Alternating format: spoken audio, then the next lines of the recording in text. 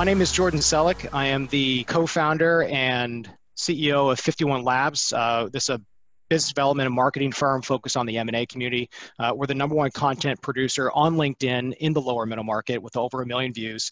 We'd like to do good videos and get you LinkedIn famous, if that's a thing now. In fact, Bob and I, we shot a video. Our video got something like 10,000 views. You're my first vlog that we did to get this kicked off a couple years ago. Let me kind of jump into our agenda for today. First, we're going to do some panelist introductions for the private equity panelists. Then we're going to do the sponsor introductions with Ewan Relly from BDA and Duncan from Kirkland. And then Ewan's going to kind of go through some thoughts around global developments in M&A and private equity. And then there's going to be an open panel discussion. This is meant to be interactive, so if you are attending, please feel free to drop in any questions that you have along the way. We want this to be interactive and interesting. And a couple other housekeeping items. This is recorded. This is going to be turned into a full video. Going to be micro videos. There's going to be a podcast and a written summary available. A lot of people who we had emailed said they can't attend. They're in Asia. It's 12 hours ahead. It's a little late, but they wanted to see this, so we will be sending it. If you have any questions, feel free to contact me, Jordan Selleck, at jordan@5149labs.com. So I'm going to turn it over to the panelists. And if you are, let's start off with Andre. Duncan and Ewan, would you mind just hiding your video for a quick second? And we'll turn over to Andre for his introduction. Thanks, Jordan. Andre Puong. I'm a partner at Cafe Capital Private Equity. We are an investment platform, a little bit under $4 billion US in AUM, created 15 years ago. And with offices in East Asia, in China, in Singapore, and also Europe and North America. I am based in New York, and we invest in minority and control deals from Series A all the way to buyout. Awesome, thank you. Bob? All right. Yeah, Bob Landis. I'm a partner at the Riverside Company. We were founded in 1988 with a thesis of looking at little leaders at the lower end of the market. And although we started with one person in 1998, and now we're a company with assets under management of about $8.5 billion to $10 billion, depending on how you account for it. And we have we've bought over 699 companies. Currently, we have 112 companies in our portfolio with 9 funds around the world. We've never deviated from that strategy. We have always focused on the lower end of the middle market, and we will continue to do that. Various funds, a lending fund, non-control fund, software fund, 2 private equity funds control in the United States, 1 non-control, 1 in Europe, and 1 in Asia. Awesome, thank you. And Joanne? Hi, Joanne Yu, Managing Director at DPI. DPI is a leading Pan-African private equity firm. We invest in companies that benefit from the growth of the emerging middle class. We're headquartered out of London, but our investments are based all across the continent in more than 30 countries, and we're currently investing out of Fund 3. We also hold very strong ESG practices and also an impact strategy, but deliver commercial returns for our investors. All right, and now to one of our 2 main sponsors, Duncan. Let's unhide your video, and if we could hide the other panelists. Great. So I'm Duncan Mista. I'm a partner in Kirkland & Ellis's Boston office. Kirkland's kind of a global firm, 15 offices around the world, and a reach that goes much further than that. You know, we try and kind of follow our clients wherever they find value. So we have a reach across all the countries around the world, and look forward to a really fun and exciting discussion today. And Duncan, can you talk a little bit about some of the cross-border activity that you do? Sure. So again, we just, wherever our clients find value, we try and follow them there. So, not only do we have practices around the world, but we have clients, almost 500 private equity clients around the world that are geographically agnostic. So we try and follow the transactions wherever they are, as opposed to be tied to one, jurisdiction in the United States. Thank you. Ewan? I'll start my video because the host has stopped it, but maybe you don't need a video, that's fine. We do, definitely. Let's get it going. I'm Ewan Relly. Thanks a lot for organizing this, Jordan. Thanks to everyone else for joining. I'm very pleased to have worked over my career with most of the people on this session and with all of the firms on this session, with the exception of DPI. We're unsophisticated, so we haven't done anything in Africa yet, Joanne, but we know you're firm very well by reputation, and I'm really glad to have the chance to meet you. We've tried to build a best-in-class mid-market advisory firm connecting Asia with the rest of the world. I co-founded the firm 24 years ago, so I was in my late 20s when I started the firm, and I'm now in my mid-50s today, in the strange position of being an employer and co-worker to quite a few young men and women who were not born yet when I invented this company. So that's a bit strange. But we have watched the development of the private equity industry, really the proliferation of private equity in Asia. And we are excited about the good things that private equity is doing for the markets in which we operate. Awesome, thank you. All right, let's move over to global developments in M&A and private equity with an update from Ewan. And as we're going through these slides to the guests, please feel free to drop some more questions in this and to the panelists. Let's make this an active discussion. We can either do it through these slides or at the end, however you'd like to. But Ewan, over to you. The rather well-known Chinese dictum, kind of an insult or a curse that Chinese people use sometimes is, may you live in interesting times. Well, we're certainly living in interesting times at the moment. COVID has meant that global buyout activity has dropped precipitously, something like 60% according to the analysis that we've done. But at the same time, there's a record amount of dry powder globally. So there's a huge number of private equity firms thriving, continuing to raise big sums of money and trying to put that money to work, but in an environment where it's hard to do diligence, it's hard to close transactions. Obviously, the banks always say they're open and lending, but it's harder to raise debt capital to support LBO transactions. Valuations have stayed fairly high. I was surprised by our analysis that the average enterprise value to EBITDA multiple on global transactions last year was 11 times. And I think we say in the US, most transactions trade at higher than that. So, this is a very robust sector with lots of money, where lots of money has been put to work. And obviously the intention is the private equity firms have to keep buying. It's a hard time to sell too, but they have to keep buying and selling today in a market which is very challenging. Maybe we'll move to the next slide, Jordan. U.S. private equity, $1 trillion. That's a number so big. Even though I'm an investment banker, I don't really know what $1 trillion is, but that's a lot of dry powder. Some of it represented on this call today.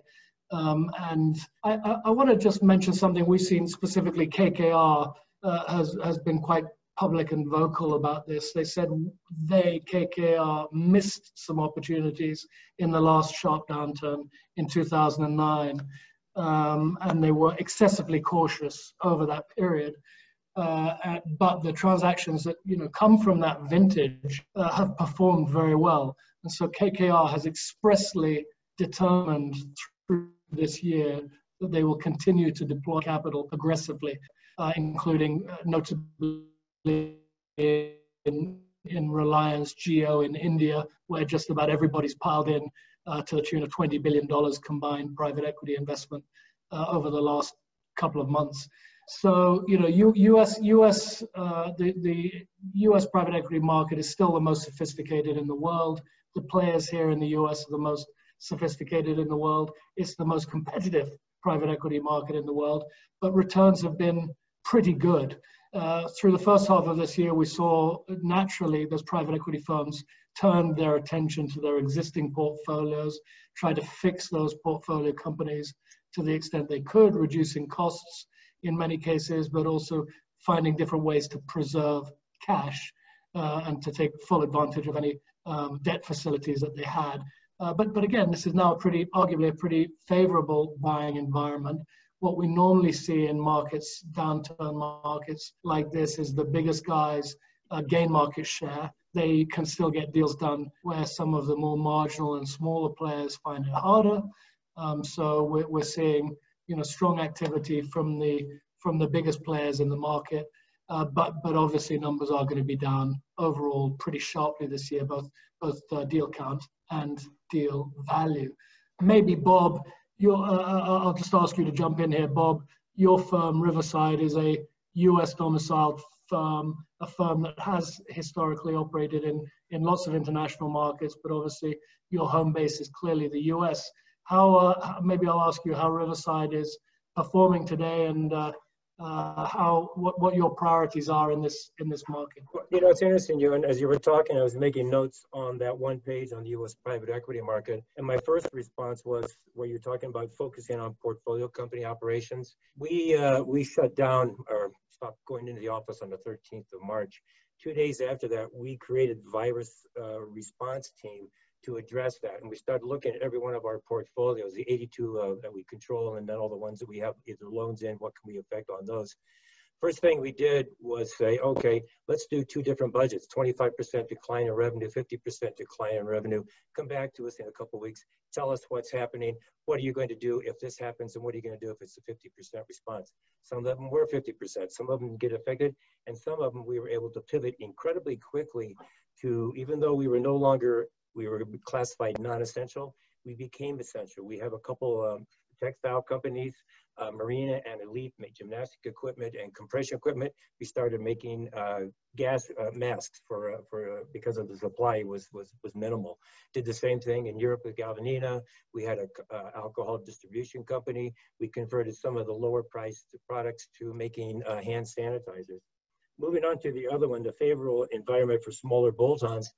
Since we shut down, and I don't want to say shut down, since we departed from our offices and working in our own beautiful environments at home, we've bought 18 companies. And as you pointed out, a significant number of those have been add-ons. So the last week, we sold a company and bought a company. So there is some activity on the exit side. And then the alternative structures. Hey, Bob, back to that point on buying companies. You know, you have, 112 companies and are one of the most active players. Have you bought companies, either platform or add-ons, that have been with no on-site diligence or very minimal on-site diligence? And then after that, Duncan, I'd love to hear your perspective from a legal point of view. And Andre and Joanne, same question to you afterwards. Best way to answer that, is it better to buy a poor company with good management or a good company with poor management? I'll take the poor company with good management because you can work on that. What we have found, and again, the majority of the companies we bought are add-ons, although there have been some platforms, and I'll address that quickly. But what we have found is that most of the companies that were platforms, we have already met the management. One of my colleagues, Matt Daly, who is, he does research on specific segments like TIC and food services or food products, food safety.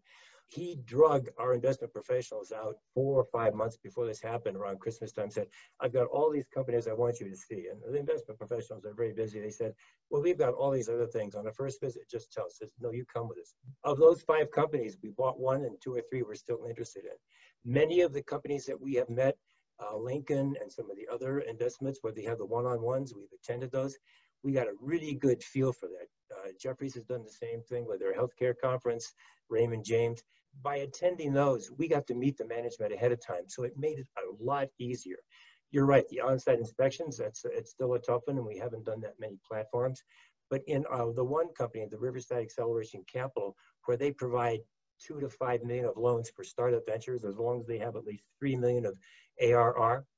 I mean, if you go do an on-site investment for a software company that's 3 million of ARR already, you're going to see a bunch of software engineers, maybe in their sweatsuits, creating code.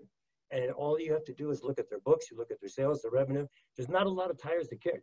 Manufacturing, it's a lot different.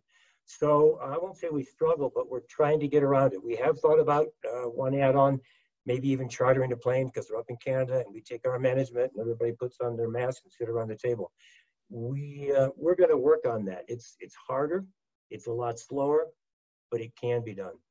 Yeah, I know there was a deal done, a Chicago-based investment advisor, a Swiss company, a strategic, bought I think it was a Chicago-based consumer products company, and there was no diligence, but it was a strategic, and they've been following that asset for years. So I didn't know if there were new deals in the pipeline that advisors had shown you, Bob, Joanne, or Andre, that, you're like, yes, we can underwrite this, and we're just going to adjust it.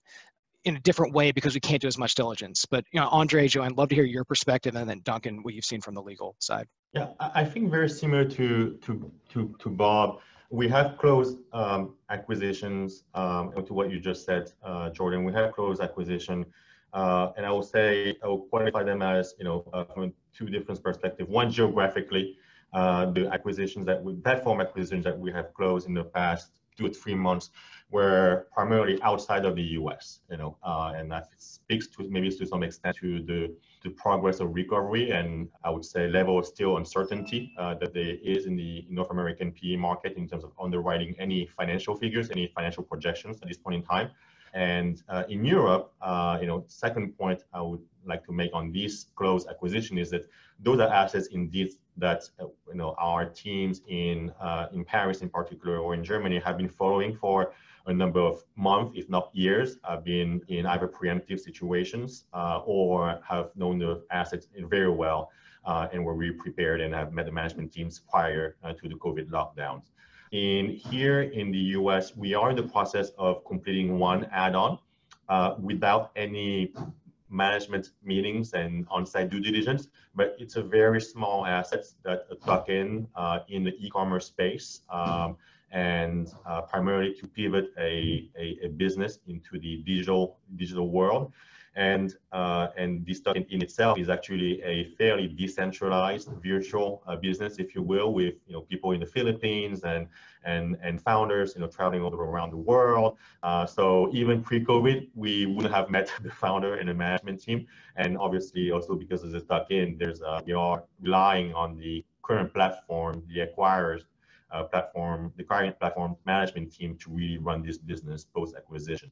So to sum it up, still a little bit hard to, invest in companies that you hear and meet for the first time virtually and underwrite it as far as we're concerned at CAFE. Nice. Joanne? Sure. So for DPI, nothing has changed from a deal perspective. In fact, we're busier than we've ever been before. But just to take a step back, the pandemic didn't come to Africa until much later. And so didn't come to the continent until the end of March, and it was really brought by people flying in from Europe. But thankfully, Africa actually shut down early, the same time as Europe. So every country banned international travel. Most countries had total lockdown and curfew, and really just limited the number of people. So again, the virus didn't spread. So domestically, the population just, again, did not get infected. Africa also has the youngest population in the world. The average age is about 20. And so we know that this virus hits older, more vulnerable people. And Africa is just not as connected to the rest of the world in terms of flights. So overall, while COVID-19 is a global issue, Africa on a relative basis is doing much better. But Joanne, can you talk a little bit about like the portfolio? And it'd be interesting to kind of hear how your portfolio companies might have compared to more global platforms or US focused platforms that Bob and Andre work with. The difference, I think, is that we don't participate in auctions. We're really working on proprietary deals. And so nothing's changed from a deal perspective. We just closed a deal 6 weeks ago in the agribusiness space, no COVID impact. We just signed a deal last week within the pharmaceutical space, which is much needed for Africa, and we're intending to close. We also have an investment in the fintech space. Everyone's using their phones more, so that business has performed well. So overall, what we're seeing in our current fund is that our companies are in defensive industries, essential sectors. From a deal structuring perspective, we made sure to structure in downside protection, providing a minimum level of return that's actually enforceable, structuring in earnout provisions, management incentives, or even tranching our investment.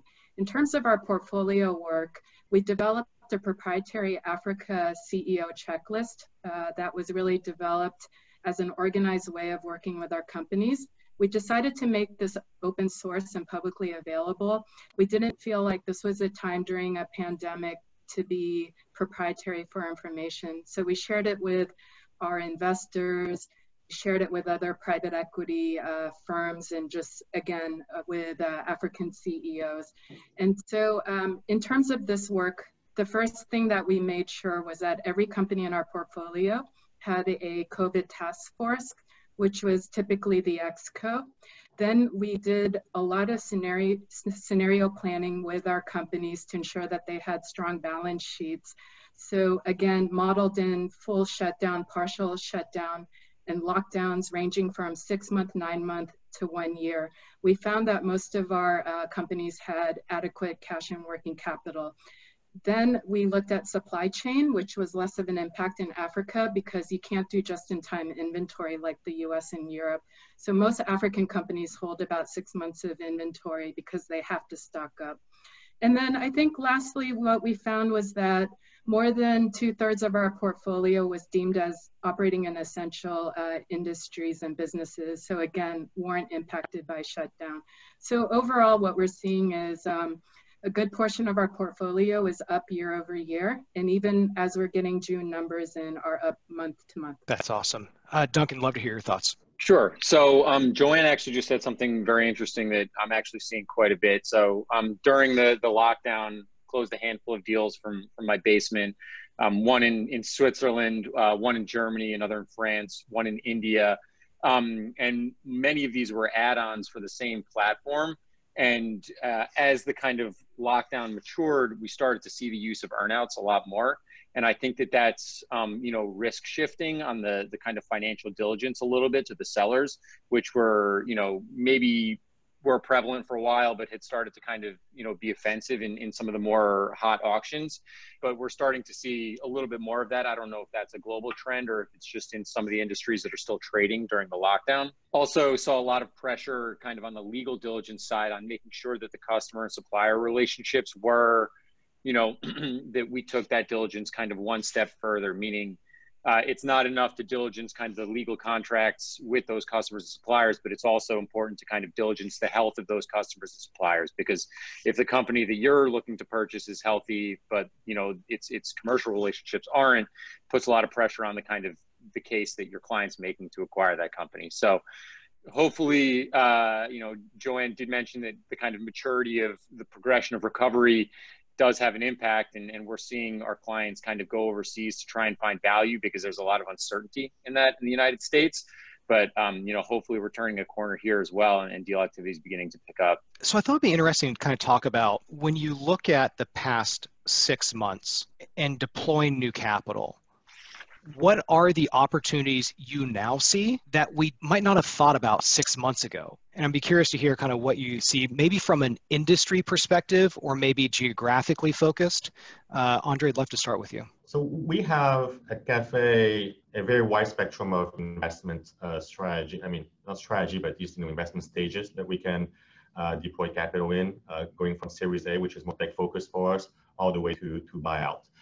So I think what has permeated to the past 3 months is that we are seeing a lot more trend towards digitalization of some of the more established businesses in our portfolio, but also we see bankers that, or at least those who are still showing us any assets and even investment opportunities, more focused on making sure that they emphasize how well the companies are doing, the clients are doing on Amazon and our digital channels, and how they are performing on social media, including TikTok, etc. So we are seeing, so we are definitely following that trend, putting more emphasis on how to see new opportunities through the lens of what does that mean in terms of when you have people working more remotely.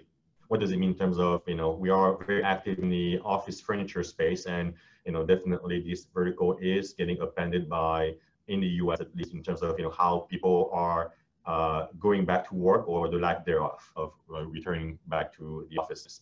We are, generally speaking, leveraging also our knowledge, experience networks in the tech world to have a view on how certain industries are going to evolve. And we know that in the consumer space, it will be more, obviously more e-commerce. But we also know that in the food and beverage industry will be more wellness and particular attention to ESG, to and health conscious projects, conscientious consumption will be on the rise as well. We are continue to be very active in the healthcare space. Through our investment in Europe in the past 3 months have been in the healthcare space, CDMO and some data analytics in serving the healthcare industry. And we continue to believe that it's a very good vertical to deploy capital in. I think, those are, I think, very obvious themes and verticals that we are focusing more efforts on. Again, we are generalists, like, the co-panelists that we have today in the firms. And so that's give us a lot of flexibility in terms of, refocusing, reshifting some of our efforts in terms of sector focus. Awesome. And before we kind of go around, I think your point about TikTok raises a really interesting point. I was reading, I think it was in Axios, that TikTok might even be banned in the US. And it's made me think about one of my good friends who has like 5 million followers on TikTok. A significant amount of his business is due to that. For me, it's the same thing with LinkedIn.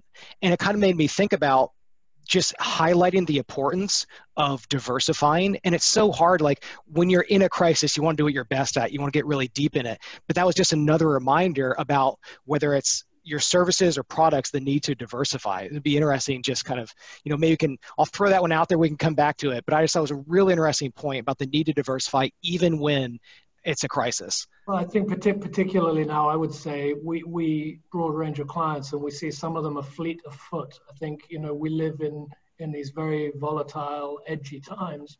Good companies react fast, and good entrepreneurs. Bob talked about the importance of strong management. I think good entrepreneurs know how to react and make decisions on the fly. For the companies I see that perform well, it's not even about getting the decision right every time. Nobody's going to make the right step every time, but being able to act and react quickly is clearly pretty important today. We see that in the companies we work with globally. Ewan, what have you seen in terms of the services? Because 5-6 months ago, it sounded like there was a new service line for restructuring and 95% of advisors out there. And it's like, it's part of that defensive mechanism where they just had to figure out how to work through this. But I was curious to hear, like, where you are at now, where the business is at with BDA. BDA has been around for 24 years. You've been through cycles. Yep. How does this cycle and how the firm is reacting in terms of providing services globally, how have you adjusted? Well, again, we're trying to be fleet of foot. I'm 52 years old, so I'm not going to change what I do tomorrow. And actually, we have a very good partnership with William Blair, which owns 10% of BDA. They've decided not to go into restructuring. And I'm surprised. They keep saying, why aren't you building a restructuring team? They've decided that they'll find ways of making money from M&A. Definitely one of the slides we had talks about pipes. We're seeing some interest from private equity firms in making investments into publicly traded companies that may need capital in a way they didn't previously. Absolutely, I agree with Duncan that people are looking at structuring in other ways. But for us, it's still about core M&A. And actually, this is when we earn our money as bankers in difficult times, in helping to get transactions done, in bridging what happens automatically when things turn down. Buyers become more cautious, and sellers tend to say, we're not going to sell at a massive discount. So you have to try and bridge that, and earn-out's an obvious way of doing it. We've been spending a lot of time, it seems rather nerdy and boring, but we've been spending a lot of time in trying to figure out how to present companies' financials appropriately. Typically, we work on the sell side more often. So we're trying to help business owners present their business this year in a market where maybe there was an interruption of business. So how do you normalize EBITDA? How do you say, we had a great first quarter and then business fell off a cliff in March and April. How am I going to present my company going forward? Because I don't want to be paid only 3/4 of the price just because there was a short-term shutdown. And I think, again, this is about being you know, there's a limit to how creative and aggressive you can be, but I think it's about being smart and reasonable, intellectually robust, but also creative in trying to structure things. And that's how we're spending time, because the difference in my business, in the investment banking business, and I think it probably applies to private equity firms and maybe to lawyers too, you have to keep the close rate high. You know, there's no point in spending tons and tons of time on deals that don't close. None of us is going to make a living that way. So we have to find a way, even when markets are tougher, to get stuff done. And it requires, you know, being smart, being tenacious, being creative, and having the confidence and experience to navigate what are treacherous waters. Well, let's take a pause and kind of shift over to some of the questions over here. Anonymous attendee, will the China plus one strategies of many companies mean that there will be a lot of operating assets for sale in China? And will those assets retain their value over the following 5 to 10 years? Who would like to take that? Well, you've got to let me have a quick one on that. So China has been, our biggest office at BDA is Shanghai. We've got 20 professionals there. Cross-border, the relationship between China and the US is not terrific today.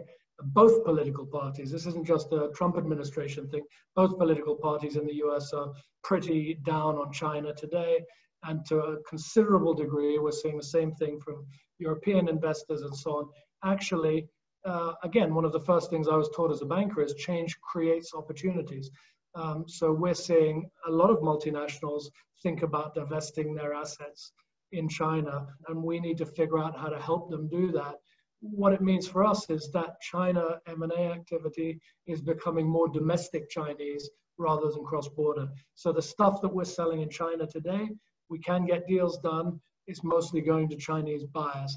And that may be Chinese private equity firms or Chinese strategics, but that's fine. We're happy to get that done. I don't know, Andre's firm is famously China connected, well connected in China, and has done extremely well as a result of that. Andre, I don't know how you guys are dealing with the fact that cross-border is much harder now as it pertains to China. It's great for us, I would say, because we are, although we have used the word cross-border to describe ourselves in the past, I think at the end of the day, we are a global platform with local teams.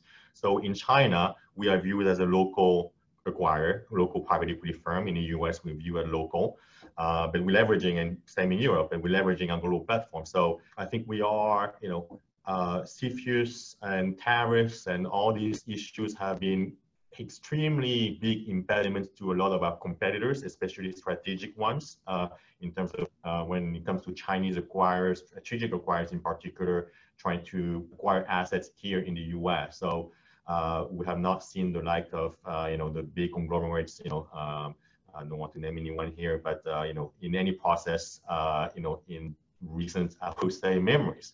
So it has played in our favor, but it is true to your point that, you know, it's harder and harder to, and if you want to do the converse in terms of being a, let's say, even a strategic buying assets in China, it's become harder and harder. A lot of capital raised in China for the domestic market, competing with the more established global funds. And if you don't have it in, if you don't have, you know, as some of my colleagues say, if you don't issue a term sheet, you know, in 48 hours, you're out of the door. It's worse than Silicon Valley. Very interesting. Bob, Riverside historically has been pretty global in the things you've looked at. I suspect you may be looking more at the US and Europe today than Asia. Is that the case? The majority of our assets and people are in the United States as well as Europe, but our very first fund focused in Asia. It was Pan-Asia. We had an office in Korea. We had an office in Japan. We still have an office in Hong Kong that provides more advice and sourcing. You know, if we're trying to source out of China, our people in Hong Kong know everybody in China. By that, I mean they know somebody who knows somebody who knows somebody who can do the due diligence, as well as Taiwan, as well as Korea. So they're not necessarily the investing side, but they are a service part of our business. Our more recent funds have focused, because we've had moderate success. I mean, we did some pretty good deals right off the bat in Japan, which is atypical because it usually takes you 10, 15 years to get to know people, but we always hire local. But the amount of deals and transactions that we did in Korea and we did in Japan, and we've never done a real platform. We've done greenfields, but they've been subsidiaries of a U.S. company have panned out, but we're here and it's a little bit more difficult. So we've now focused almost all of our business in New Zealand and Australia, and that's where our main office there is in Melbourne. So I won't call it a retrenchment, I'll call it a view as to where is the best source of our assets to be deployed. Makes sense. Yeah, and Andre mentioned something that bears repeating with CFIUS and just kind of government intervention in the M&A process. How that's certainly not helping the U.S.-China M&A activity, but the government intervention in M&A process is not helping Europe either. With the advent of GDPR, for instance, is putting a lot of pressure on companies in that regard. Privacy laws tightening in the U.S. for companies coming into the U.S. ITAR regulations for companies that trade in arms and munitions. So we do see appetite across the world, not just in the U.S. and with this administration, wanting to tighten the screws on the M&A process, to the extent possible. I would maybe just add what's interesting with regards to your reaction to TikTok, Jordan, is that you are seeing further decoupling of China versus I would say the Western world when it comes to some infrastructure, where we're talking about e-commerce, social media, usually on the technology side, and that's getting exacerbated. And that exacerbation, it results, doesn't really impact the fact that a lot of companies, whether in business services, healthcare, or in running consumer, still, at some point in time wants to go to China, or Chinese companies will increasingly want actually to go to Europe. And they are still very active in Europe when it comes to M&A, I would believe, compared to the US especially.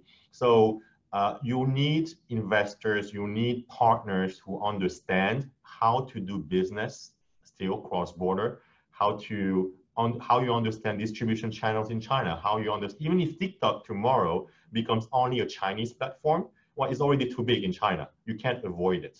And that's the reality. And if you don't understand it, forget about it. You probably, in the next 18 months, won't be able to do any business in the consumer space in China if you don't understand that platform.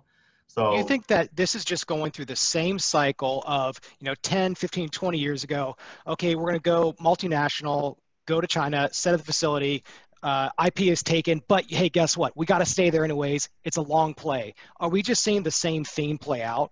Yes, it's even longer play these days. I think, 20 years ago, you could do business in a hotel lobby, luxury hotel lobby in China, and then find a lot of partners, distribution partners knocking on your door if you have a good product and a good brand in Western markets. Today, you have increasingly competitive local brands, competitors that are going to eat your lunch if you're not extremely aggressive, if you don't localize your business, from the get-go. I think it's less of a repeat than increasingly difficult environment for multinational and for wannabe multinational businesses that don't understand that they can't use the playbook of 20 years ago and say, you know what, I have a good brand, good product, China needs it, and I'm going to give it to them. There's a lot of hurdles to overcome before you can even sell one single item to the Chinese consumers these days. I agree with that. I think the global markets are evolving fast, and I think there is clearly for some political reasons, notably there's some retrenchment at the moment as protectionism is nationalism and protectionism feel like the flavor of this month. But I'm not pessimistic at all about the longer term. We're seeing big private equity firms starting to deploy serious capital in India. There's a jockeying for attention. Should they turn their attention to India to some extent instead of China? But we live in a very connected world, and I don't expect that to reduce. We still have, as of today, I think there are 1 million foreign students studying in the US today. Those students are going to go back to the rest of the world, and they're going to want to communicate and do business together, and sooner or later start traveling. And so the notion that we're decoupling permanently doesn't make sense to me. That's not something I see. And I think most ambitious young men and women want to be global in the future. So again, the smartest investors find ways to navigate the hurdles, but we are going to stop being a globalized world. I don't know. I have a question, what do you think about returns for investors. People who were going to China first and then went through this cycle over the past 5 and 10 years of outside investors, the largest funds doing that. Are they shifting their risk profile towards more emerging markets with less hurdles and just more opportunity and just higher returns? Bob, I'd love to hear kind of your perspective of what that looks like from Riverside looking at globally allocating as well as across funds. And Joanne, I'd love to hear your thoughts around kind of what this means across Africa and the evolution of it. Since the growth in particular of the past 18 years, we have continued to expand globally as well as diversification into the United States. To go to Ewan's point about his last point on his slide about diversification, we have the Riverside Value Fund, which is now looking at slightly distressed companies that have fixable flaws, and they're looking, anywhere in the world that makes sense. As far as Asia goes, we've been making more of our money in Australia and New Zealand, but that office in Hong Kong is very, very important to us. It gives us a presence and a foot into the Chinese market. We've never done a platform there, but we have done lots of business. We still continue to source. I think because of COVID, people are going to start looking at different supply lines. They're going to look for greater diversification. They want somebody, they don't want to have to depend upon all of our drugs on one company, all of our PP&E, protective equipment on one country. But there still is going to be a rationale for diversification of supplies. And China is clearly one of the premier manufacturers. And it's not just China, Vietnam, Cambodia, Thailand, India. We're constantly looking, and we're expanding there as well. I think what most PE firms are also going to start looking at is, and this is not a patriotic statement, it's a simple logistics supply line by America. They need to have some foothold in the United States. They've outsourced everything. And the supply line time, if with one little, it's very thin.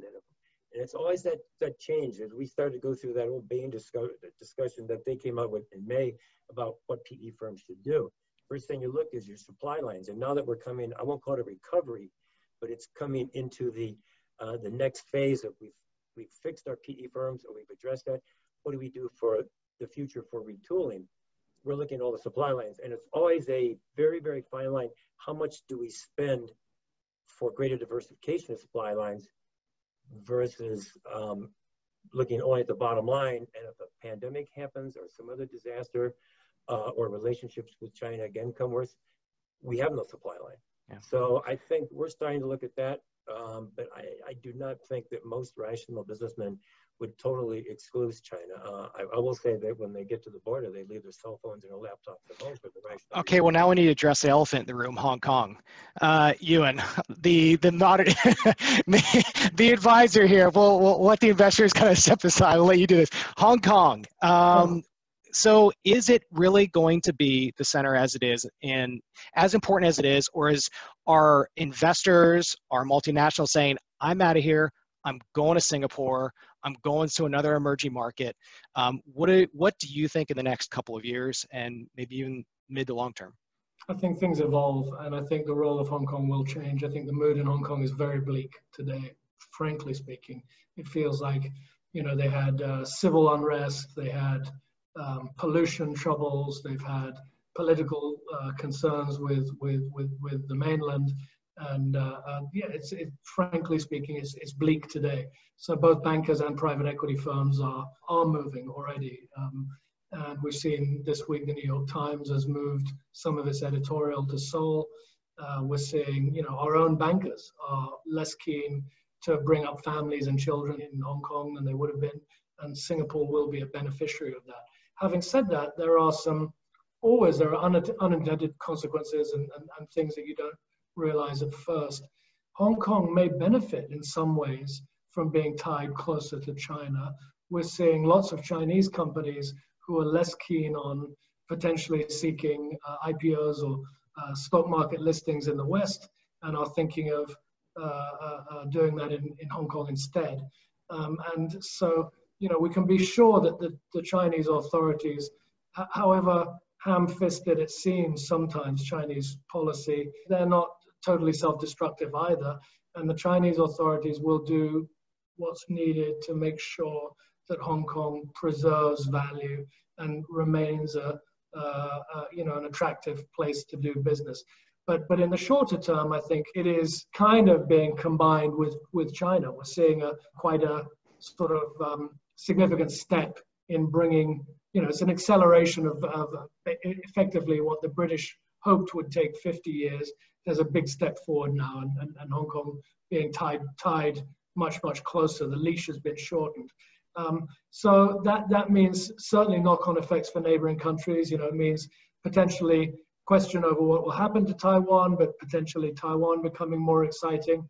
Definitely Vietnam, which Bob mentioned, has been a kind of secret weapon for us. Bankers and private equity firms were slow to see the opportunity in Vietnam. We moved there early, partly because a couple, as you know, Jordan, a couple of senior people who work for BDA had personal romantic entanglements or whatever, personal connections to Vietnam. Vietnam's been an absolutely spectacular market for us. And Vietnam now has a thriving stock market and a wildly successful private equity market, which is growing fast. And, the Vietnamese have been smart to try and take advantage of being kind of a foil to China. So, again, I can't simply describe what will happen in the future of the world other than to say things do evolve. And Bob's right. Don't put all your eggs in one basket. I've always said that, we're very pleased at BDA that we have offices all over Asia. And often we see that when Korea is going through a tough patch, maybe Japan does better. We're seeing one thing we haven't talked about on this call. Japanese buyers globally are being quite aggressive today. Historically, they had a bad reputation for taking a long time to get anywhere on deals, for being slow and indecisive.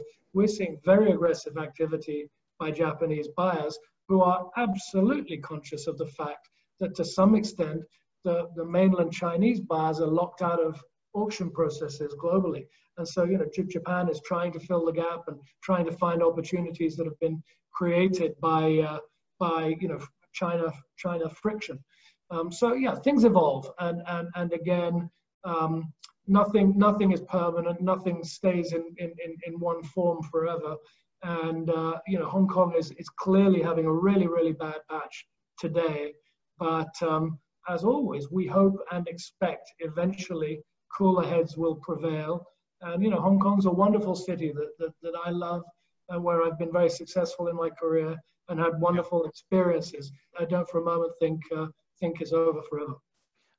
Joanne, I'd love to hear your perspective. Ewan talked about Vietnam being the secret weapon of their advisory business and seeing things that others in Africa. You invest across Africa. What are some of the things that people need to know about particularly interesting places to deploy capital? So overall, we're focused on some of the larger economies because we are investing in established, profitable businesses. So that would include the major economies in Africa. And a lot of times we do execute Pan-Africa or even back regional champions. There are extremely low levels of debt available in Africa. So our entire investment thesis is really dependent on growth rather than financial engineering, or I know the conversation in Asia was also around trade, or there's also export considerations. This is not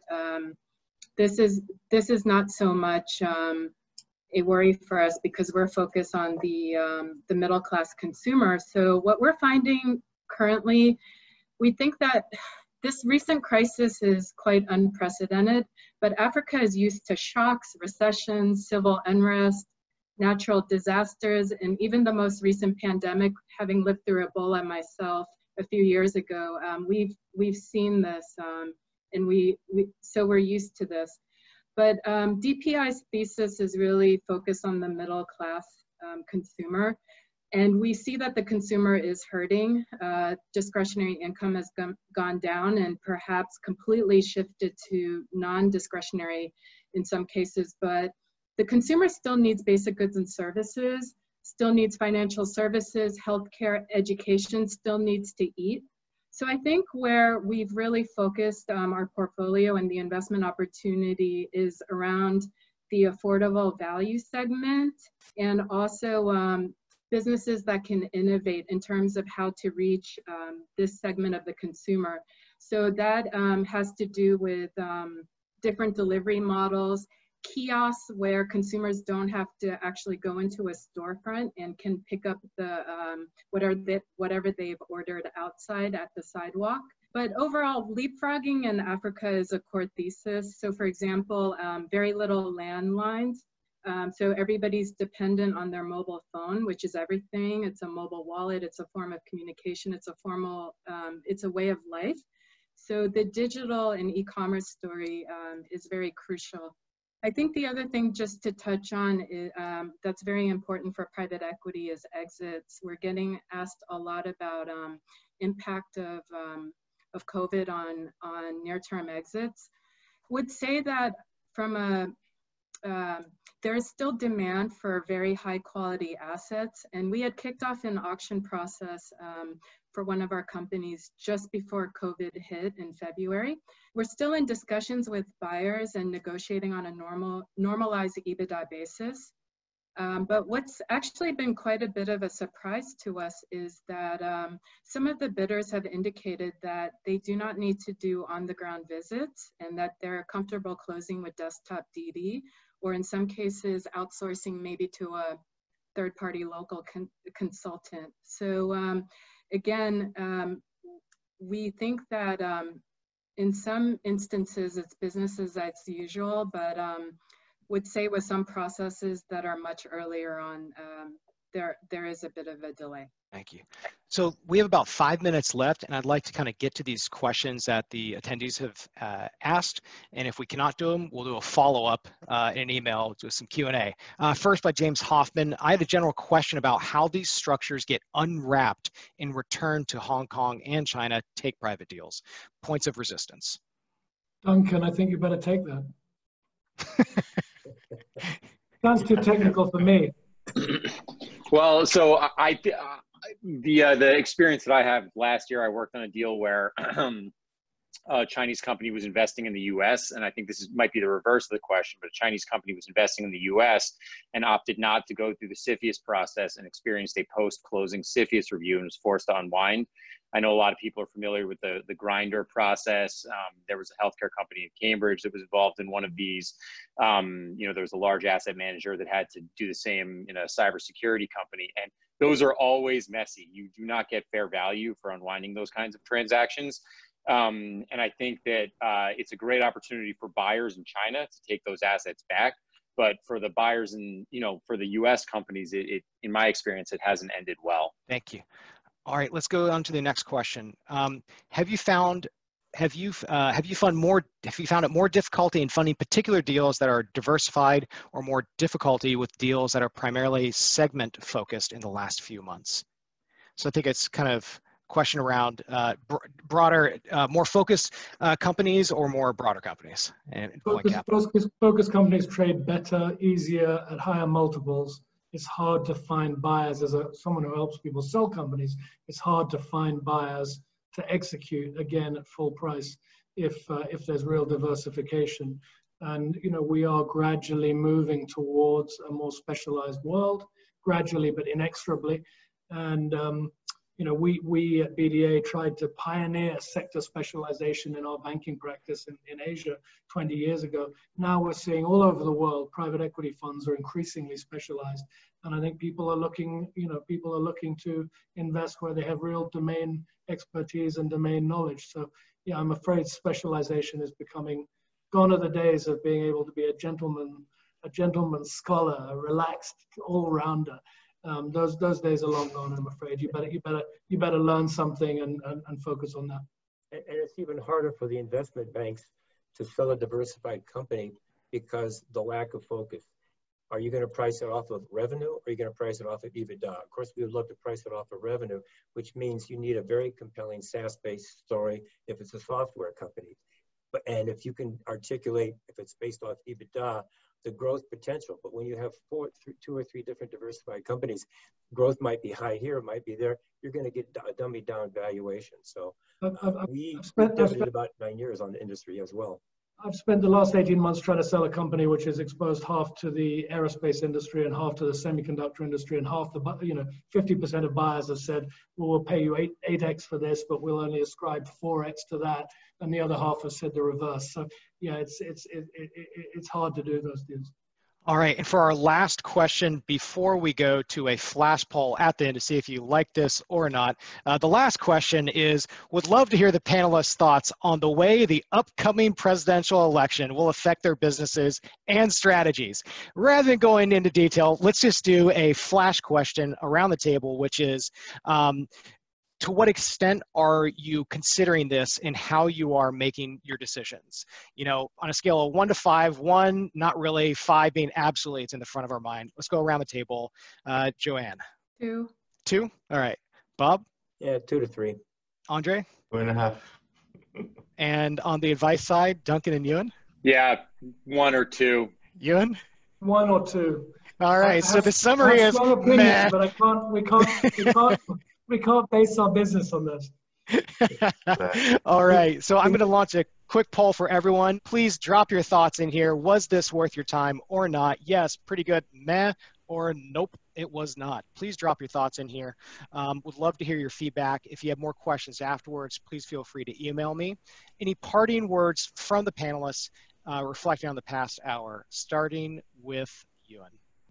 This too shall pass. The future is better than the immediate recent past. Duncan? Yeah, it's just looking forward. I closed a deal in Switzerland 2 weeks ago, and the sellers in Zurich were actually able to go and celebrate with a beer. So looking forward to do the same shortly here in the U.S. Joanne? Yesterday, I had my 3 remaining in-person meetings for December canceled, so I'm not hopeful that there will be any in-person meetings for the rest of the year. Andre? I think the mindset is staying flexible, and I'll take you up for the beer anytime soon. Then can we invest in a beer business? You did. I think I remember last year going to an Upper East Side to celebrate that. Bob, parting thoughts? Since the Articles of Confederation, we've had 47 recessions, and each one we've come back, and in the last 2 or 3, the markets have rebounded 56 to 85%. Length of rebound, it was not a determining factor, so if it's 6 months or 2 years. And the median gain in all cases was 60.8% since 1945. History repeats itself. Bringing us home strong, Bob. All right, panelists, sponsors, and attendees, thank you so much for joining, and we'll be following up with the video, the podcast, and written materials. Thanks so much, and have a great day. Thank you all. Thank See you. ya.